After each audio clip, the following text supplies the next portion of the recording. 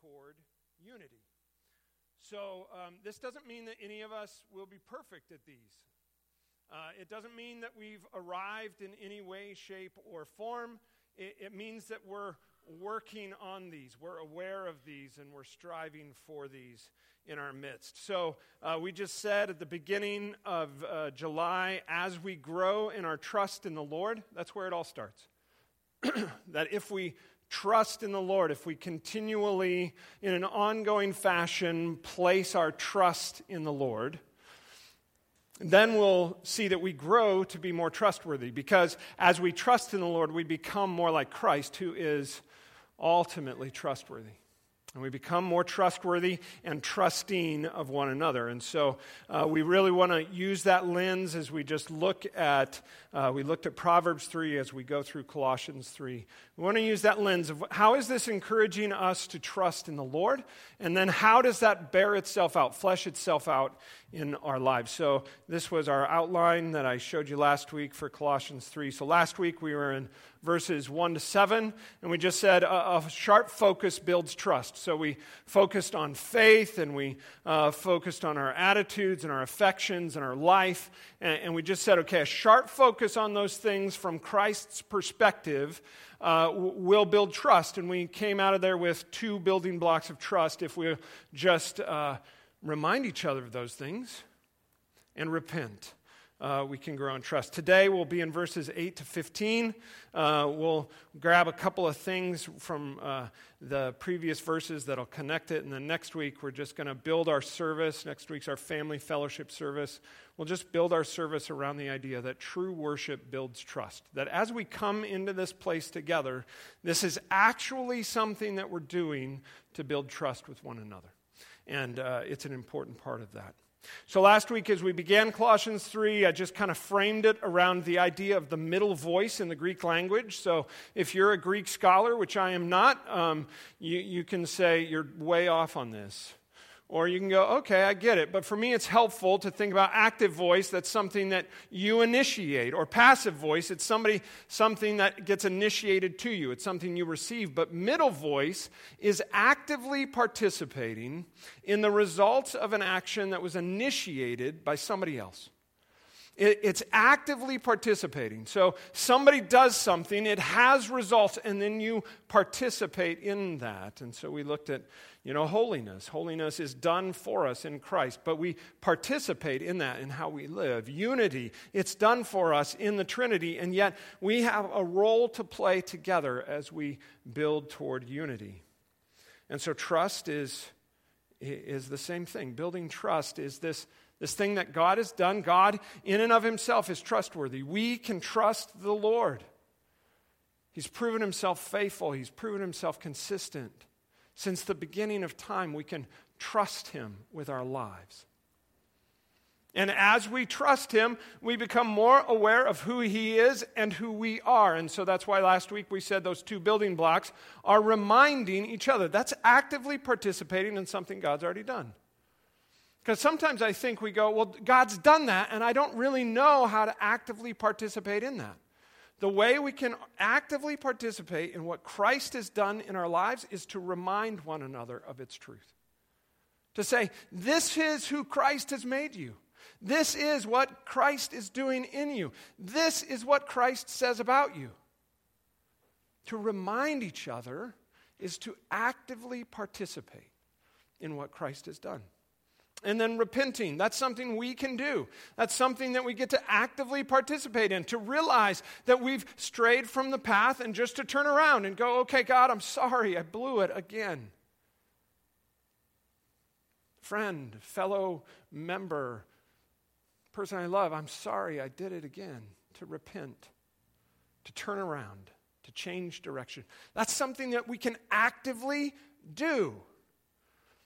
Now, to be about those things requires some other things, and so that's why Paul moves on to say, okay, if you're going to actively remind each other of who you are in Christ, you actually have to embrace who you are in Christ. And so today we're going to get two more blocks that we can build with, to embrace who you are in Christ and to live that out. To embrace and to live our identity in Christ. To remind one another, we have to know that that's true. We have to accept that it's true, that we have to bring it in close as true. And then there's some things that we can do in order to live that out with one another. And so we'll have these 4 building blocks by the end of today, just to remind, repent, embrace, and live out. And I know that some of us find little children's blocks hard to relate to. I used it because, for children, they're not that easy to stack up. There's balance involved. And you go, for me, it's a piece of cake. I know, you've been doing it a while. Isn't that like the Christian life? Like when we get started in the Christian life, it's hard to stack these blocks on top of each other. But as you practice that, as you live that out, as you mature in your faith, it gets easier. But they're easy to knock down still, right? So trust is hard to build, though we can practice it. We can get better at building trust, but it's easy to knock down. So that was the building blocks metaphor. Today, Paul introduces a little different metaphor. He introduces the metaphor of clothing. And so who likes new clothes? Okay, and men, you're not out of the loop, okay? I know men that like new clothes. And so maybe it's not a rack like this that has a bunch of pink on it. Maybe it's like a picture like this that, just a little bit more manly, and we like to accessorize, and we like, we like our cologne. And so we're not excluded from this, men.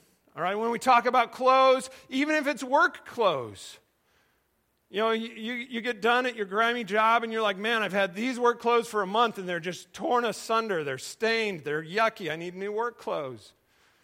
So, man, it applies to you too. So here's what I want to ask. If I were to give you $500 this morning and said you had to spend it on clothes for yourself, how exciting would that be?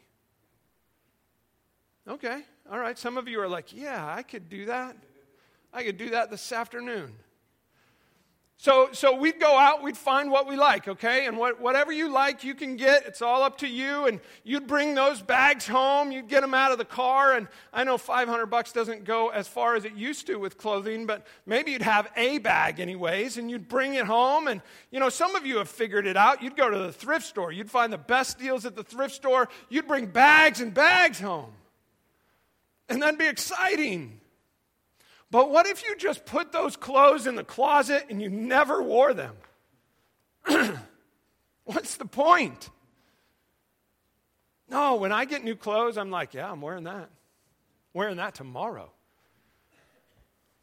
Now, what if I gave you more than $500?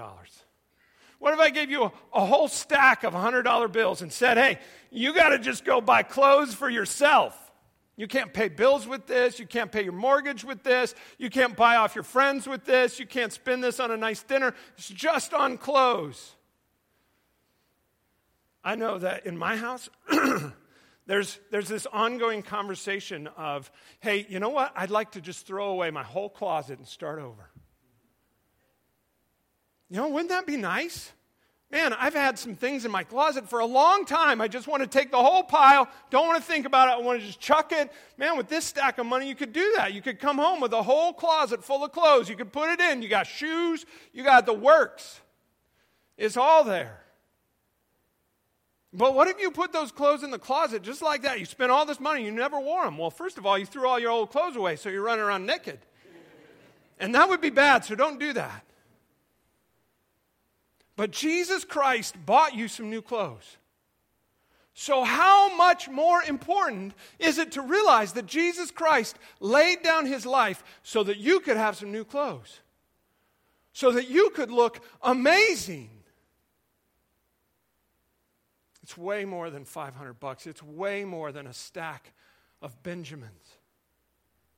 He laid down his life so that you have new clothes. You have a new sense of being. Through faith in him, you've been completely changed. But so often I think we put those clothes in the closet, we never wear them. We never put them on. And so Paul says, all right, we got to think about these new clothes, and they are amazing clothes. And he comes to Colossians 3, verse 8. We're going to skip 2 slides there, Gene. We're going to go to Colossians 8. Here's what he says. But you but now you must put them all away. All right, so he starts with, hey, it's time to clean out the closet.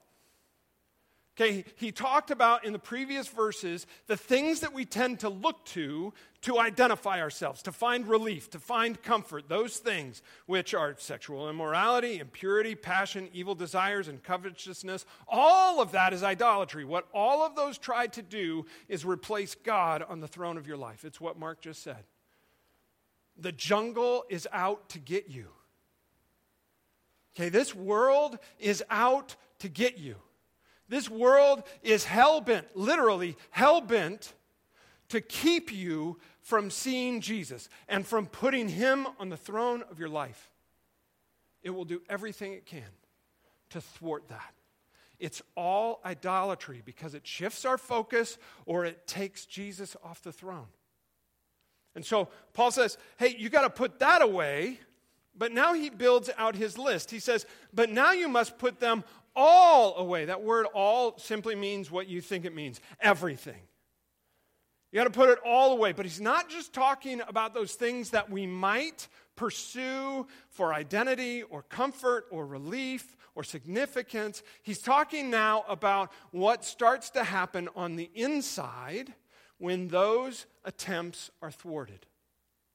So when we are pursuing other things than Christ, when we look to sexual immorality or impurity or passion or evil of all kinds, when we look to that to fill us up and something gets in the way of that, oh, I don't know what happens in your heart, but when I'm in that place, some bad things happen in my heart. Those are the days where I go, yeah, I want to just pull out that old crusty sweatshirt that I've hung on to, and I want to put that on because it's comfortable. I want to take out some old clothes, and I want to put on some old clothes because I'm feeling angry, or I'm feeling hurt, or I'm feeling offended because what I was pursuing, somebody got in the way of that. Something got in the way of that. And Paul goes, okay, let's put it all away. Let's take out your closet, the whole closet, and let's throw it in the garbage because Jesus has given you a whole new wardrobe. So he goes, hey, how about we take out anger and wrath and malice and slander and obscene talk from your mouth. Let's take out those things. Let's change out of those things. Because true change builds trust. So let's change out of anger. This is a really interesting word to me because I think our minds go to us getting angry because we've been offended. But this word is most commonly used for God's anger or wrath against sin. It's righteous anger. It's righteous indignation. It's being angry for the right reasons. And yet Paul says, hey, you know what? You need to put that away. You need to put that away. And putting that away is putting away your right to get even. Okay, when you're offended and that other person is clearly in the wrong, you have a justifiable right to get even. That's anger. And Paul says, hey, let's just put that away. Now, he gives us a good why in the previous couple of verses. Remember when we read in verse 6 that God's wrath is coming? Not only does that motivate us to repentance, but it also motivates us to be able to put away our own anger because God says, hey, you don't need to take revenge. Vengeance is mine, says the Lord. I'm going to make it all right. And if we believe that, and if we embrace that our identity as children of God means that God is going to deal with stuff, we can give up our right to get even. We can say, I'm going to put that anger away. It might even be justified. I might even be right in my anger, but I'm going to put it away because I trust that God is going to make it right for me. Now, we're not always that positive about our anger. We're not always in the right in our anger. That's where wrath comes in, this next word. The word in the Greek is completely different, and it's most often used about man's wrath toward man or about Satan's wrath about God's judgment. Do you know that Satan gets mad at God?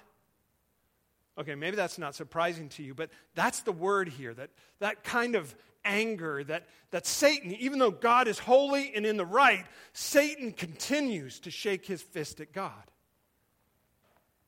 This is most often our natural response to being offended, to being wronged. We just get mad. And Paul says, put that away. Change out of that. So whether your anger is rightly motivated, justifiable, or whether your anger is wrong, it's just you're mad, Paul says, hey, put that away. Put it away. Especially among God's people. Now, those two forms of anger, they stir up in us malice. Malice is an attitude when you're offended. Malice is that simmering angst when you're angry.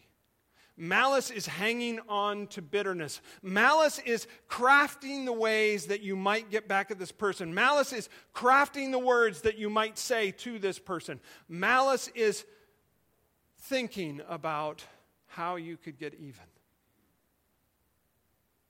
Malice can even be passive. Malice is avoiding that person because you know that something has to be dealt with. Malice is an attitude of self-protection in the worst way possible. Now, I want you to notice that this list is all self-centered. I want you to notice that this anger or wrath or malice, it's all centered on yourself. And we're going to see a contrast in just a minute. But if you're living in malice, what often happens, what usually happens, whether it's in your mind or out of your mouth, is slander. So anger flows into malice. It shifts our attitudes towards other people. And malice eventually has to go somewhere. It does. It has to come out. And so whether it's in your head or with your trusted friend or right in somebody's face, we often say harsh words meant to tear people down. Slander is your words that you use most of the time when you're hurt. When you've been hurt and you just react, often those are slanderous words. They're words that are meant to tear someone down, to bring someone down to the level you think they should be at. And Paul says, put that away. And then it's interesting to me that he throws on, and obscene talk. And I thought about this because it really means just foul language or crude language or rude language. It's swearing, it's bad jokes, it's language that our culture readily embraces, which I went, wow. I think that obscene talk, foul language in general, it's an incubator for all these other things. You know what an incubator is, right?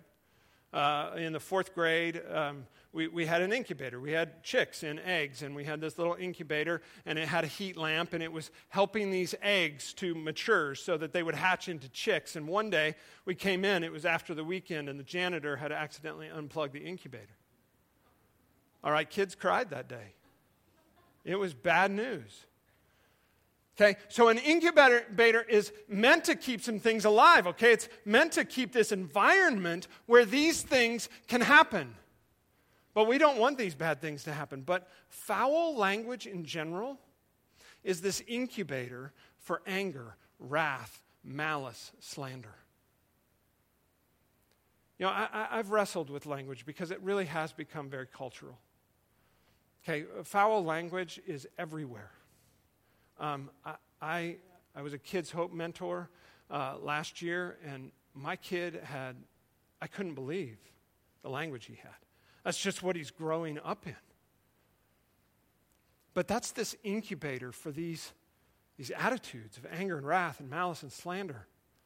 And I just think the best argument for not using those words is because we don't want to keep an environment where these things can live. And so maybe you've just fallen into using that language. Maybe you're in a workplace that uses that language. I just want to encourage you, even challenge you, to think about that's incubating all of this other stuff that Paul says, put it away. put it away. I'm not going to make a judgment call on, are those words, bad? Do they have specific meaning that's bad? I mean, even the meaning of some of those words is so twisted in our culture now. But I will say they keep this stuff alive. Anger, wrath, malice, slander. And I think it's one of the reasons our culture is so easily offended, because obscene language is so readily accepted. So I just encourage you, be different. Clean that out of your closet. All right, so we're changing out of these things: anger, wrath, malice, slander, obscene talk. But he goes on. He says, do not lie to one another, seeing that you've put off the old self with its practices. This word lie can be translated two ways. Lie as in to tell a lie, or false, to be false about something. Now, the word is used in the story of Ananias and Sapphira. Ananias and Sapphira were these church folk, and the apostles were calling for an offering to be used in benevolent ways to really help out poor people. And they sold a piece of land, and they came and they lied about what they were giving because they wanted to look better than they were. They were being false before the Lord. Now, the apostles, they didn't really have any way of knowing, but they just asked some questions, and all of a sudden, God knocks Ananias down dead. And they're like, oh, something's up here. And so they call in Sapphira, and she holds to the party line. She's false before the Lord. Here's the thing. God knows us. God knows everything about us. And so oftentimes, when I get new clothes, they're the clothes I wear on Sunday. And I think for many of us, the clothes that Jesus has given us, they're the clothes that we pull out of the closet on Sunday. And we come in, and we wear our clothes on Sunday, and we look good on Sunday, and then we go out, and we put on our old clothes, and we live life the old way. This sentence, do not lie, it's saying don't be false before the Lord. The Lord knows. And so don't be false. But it also means don't lie to each other. Let's not tell lies to each other. Now, here's what I'm so thankful of, because I'm guilty, okay? I've lied to people. I learned how to lie really well growing up, because I took out those clothes most of the time on Sunday. I was a good church kid. My parents can attest to that. But I lied to my parents. Sorry, I lied to you. Yeah, they know that. I've lied to some of you. See, lying for me is like one of those old sweatshirts. It's like, I'm in a tough spot, and I've lied to get out of tough spots. Okay, I'm not proud of that. Okay, I want to remind myself of who I am in Christ. I want to repent of that. I believe I have in those situations, to God and to people. But those are the things that break down trust. And so Paul just goes, hey, don't lie. Don't be a liar. Speak the truth to one another. Why? Because we've put off this old stuff and we've put on the new. We have this great set of new clothes, so wear it. But some days that's just hard to embrace, right? Because we know ourselves. And the pull of the world is hard. And so, oftentimes in our closets, somewhere in the back, there's still that piece of clothing. And so we need to remind each other, hey, that's not who you are. Why are you wearing that sweatshirt again? Take it off, man. And we do that in certain ways that Paul's going to get to in just a second. But we remind each other. We repent. I love that Paul in verse 7 reminds us, hey, we've all walked in this. I am not the only liar in this room. I can guarantee it. If I give you probably 30 seconds, you can think of a time you've been angry or wrathful or malicious or slanderous, or you've used obscene talk, or maybe you've lied. We're all in that boat because we're all sinners.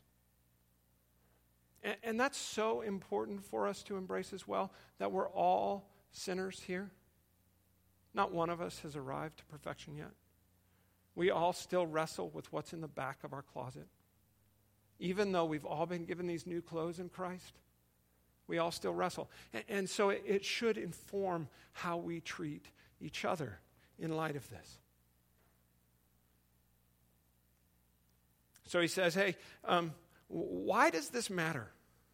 He says, because here is not Greek or Jew, circumcised or uncircumcised, barbarian, Scythian, slave, or free, but Christ is all and in all.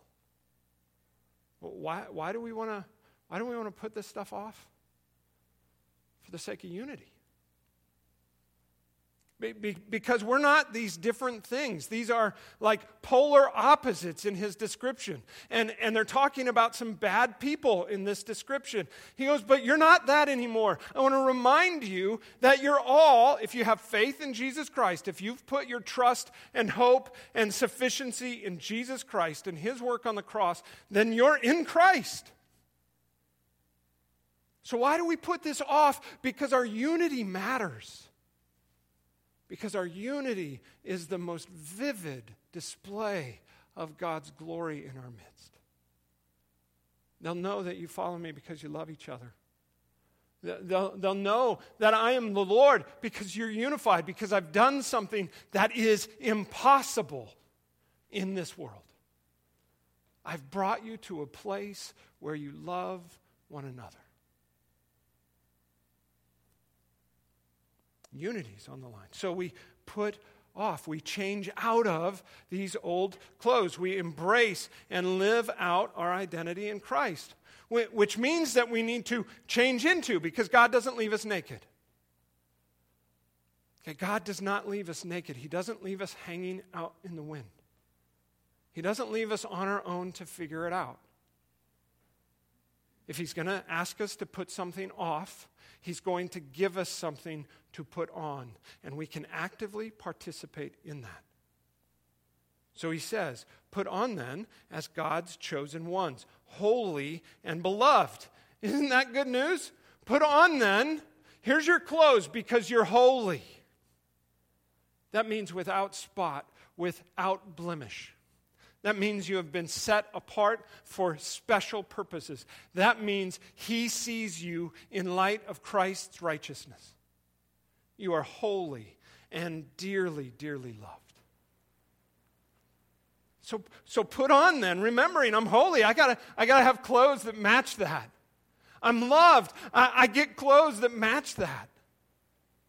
Compassionate hearts, kindness, humility, meekness, and patience. Now, what I want you to notice here is that all of these are others focused.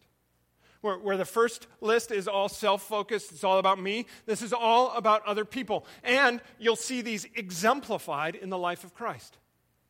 If you just do a needle drop in the Gospels, whether Jesus is caring for children or healing a blind man or teaching the crowds or even rebuking the Pharisees, you will see these character traits in him. This is Christ in us. This is an overlay and an overlap of the fruits of the Spirit. This is what the Holy Spirit produces in us. Because the Holy Spirit is forming us into the image of Christ to the glory of God. So we have compassion, the concern of Christ for others. Man, even for the rebellious Pharisees, he had concern. He wept over them because they were missing it.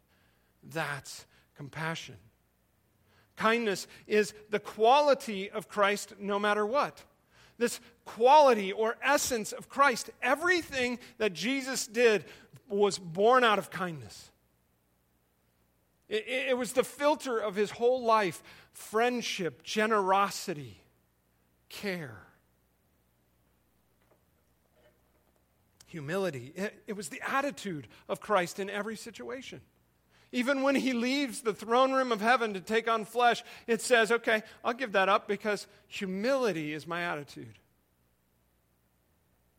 It's understanding. It's our attitude about ourselves in relation to Christ, first and foremost, and then to others. Meekness, I really like this word. It's so misunderstood. Meekness literally means power under control. This is the power of God in us under control. We see that in Jesus, don't we? What could have Jesus done? He could have called thousands of angels from heaven to fight for him. He could have taken life as easily as he gave life. Somebody gets in his way, he could have gone, you know what, get out of my way. And he could have just jettisoned them, to another part of the universe. That's the power of Christ. But it's under control. It's meek. He goes, I'm not going to do that. It's under control. And that's the power in us.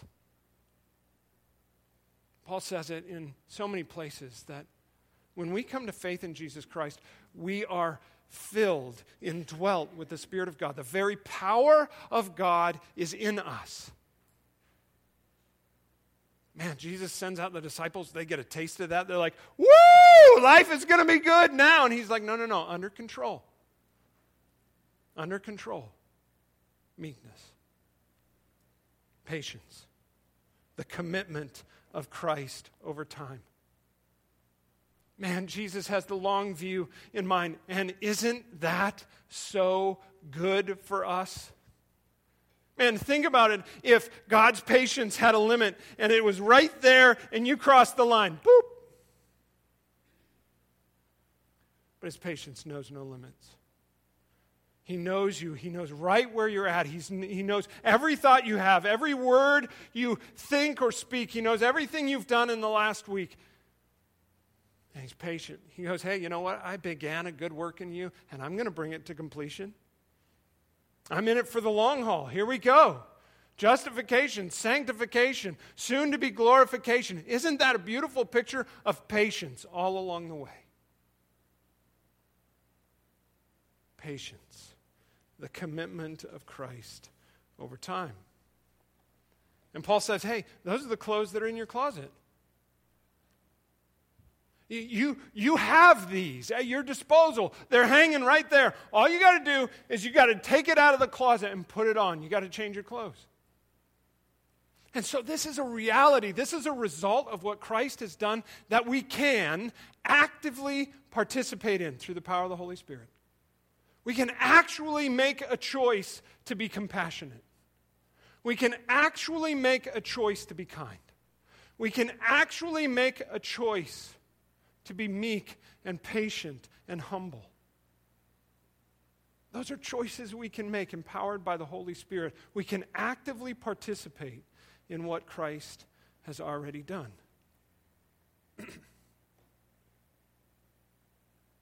He goes on, he says, put on then as God's chosen ones, holy and beloved, compassionate hearts, kindness, humility, meekness, and patience, bearing with one another. And if one has a complaint against another, forgiving each other, as the Lord has forgiven you, so you also must forgive. If putting on those new clothes seems hard, you go, I'm not really sure how to actively participate with what Christ has done. I'm not exactly sure how to put on compassion or humility. Well, then just start here. Bear with one another. That means forbear. Just realize that we're all sinners here. Realize that nobody's exempt from that. That we're all going to mess up. We've all messed up. And Christ died for us all. And so just put up with each other. Yeah, I know it's easier said than done. But if you could just remember these two words, bear with one another, forgive one another. Bear and forgive. If you can just hang on to those, you'll be well on your way to actually putting on the clothes that Jesus has given you. Bear, put up with one another. And, because it's not just enough to put up with each other, forgive. Man, this is such a tall order. True forgiveness is so hard. It's an act of the will. It's selfless. It does embody compassion and kindness and humility and meekness and patience. It embodies all of those things to say, I forgive you. to legitimately no longer hold that offense against the person, to actually lay it down. Now, that's not the end of the process. That's the beginning of the process. And I've come to fully believe that you can forgive before anybody asks for forgiveness. Now, you may not be able to have good relationship with them until they do, but you, on your part, can say, I'm no longer going to hold that against them. You can forgive. Just as Christ has forgiven you. Man, if you've come to faith in Christ, you have been forgiven. And who are we who have offended the holiness of God and been forgiven and accepted and changed? Who are we to withhold that? We're all going to mess up.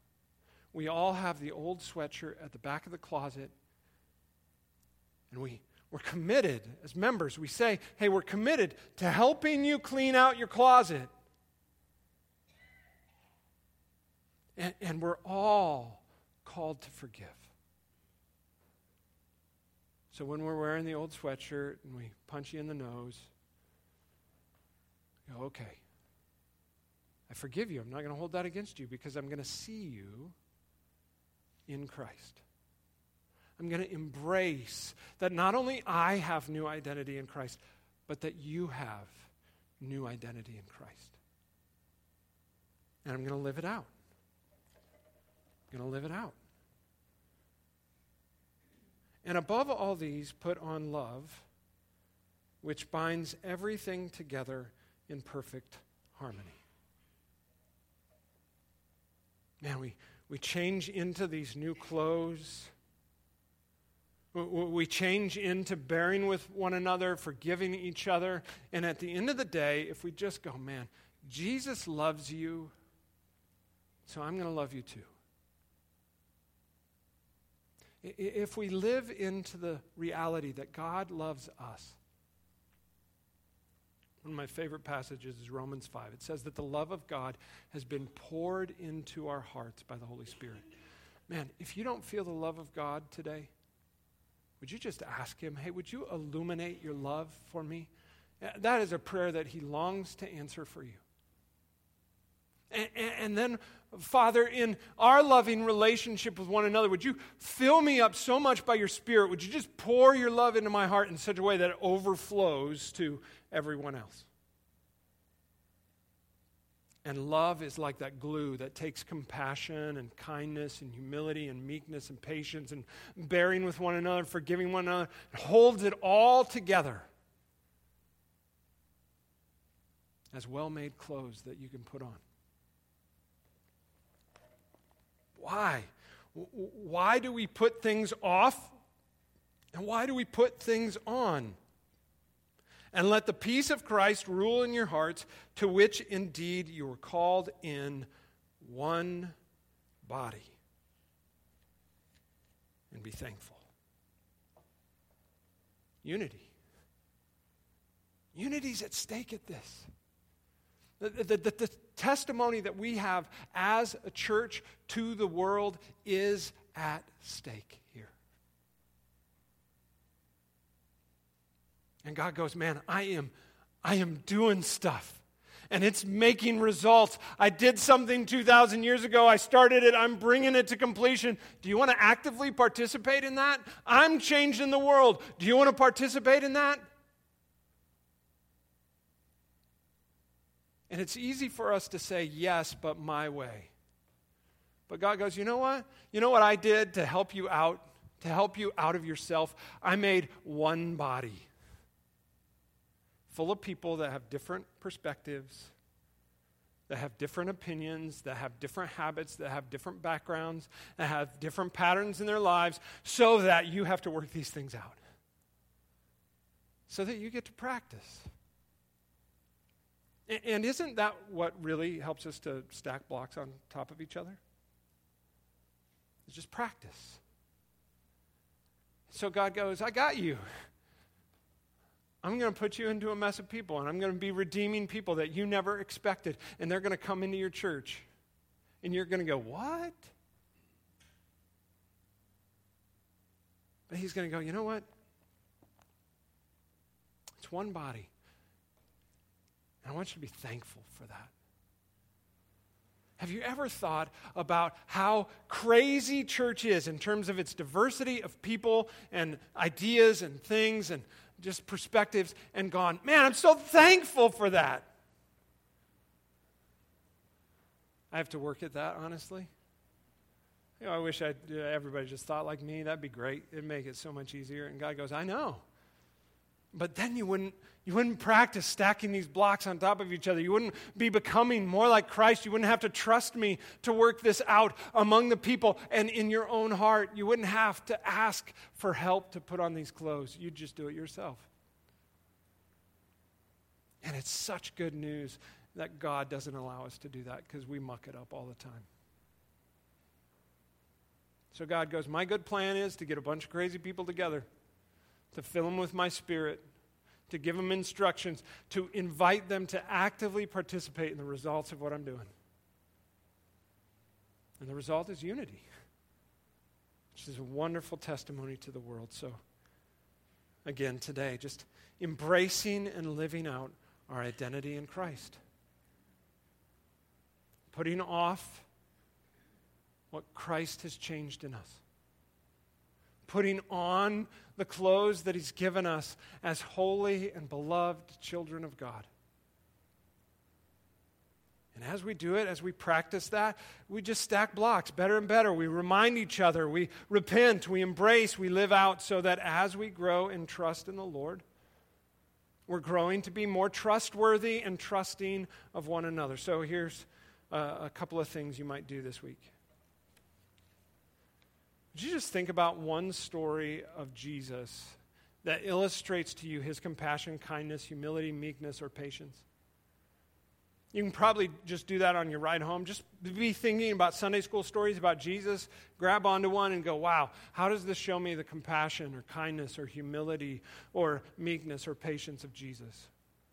If you go, hey, I didn't grow up in Sunday school, that's okay. Open your Bible to the Gospels and literally just flop it open and see what's there, because every story about Jesus will contain these things. And just grab onto one of those stories. And then would you just make a list for yourself, maybe in your quiet time this week, of ways that God has demonstrated his love for you in line with those traits of Christ? How has God shown you compassion? How has God shown you kindness? How has God shown you his humility? How has God borne with you through these years or forgiven you? Just make a list. Don't take a long time. It can be a short list, but make a list. And then alongside that list, would you just make a list of people that it's hard for you to love or to bear with and or to forgive? And would you just pray for that list? Maybe a couple of times this week, just to let that work on your heart. You know, if you want to do that every day, that'd be amazing. But I'd say do it more than once. Make that list and then just pray for those people.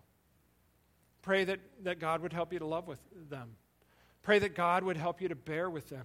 Pray that God would help you forgive them. And then just follow the Spirit's leading as he prompts you to live that out. Let's pray. Father, thank you for your goodness to us. Thank you for the awesome new clothes that you've given us. Lord, every day we get to go to your closet and pick out clothes. And Father, I pray that we would know, hey, that's something that you did. You made us holy and beloved children in our salvation. When we put our faith in Jesus Christ, that's what you've done. And every day we have a new opportunity to actively participate in that.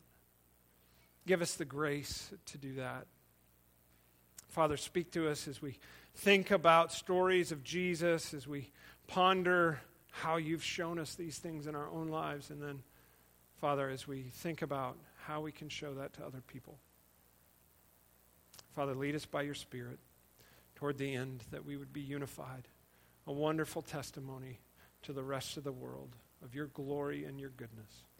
In Christ's name, amen.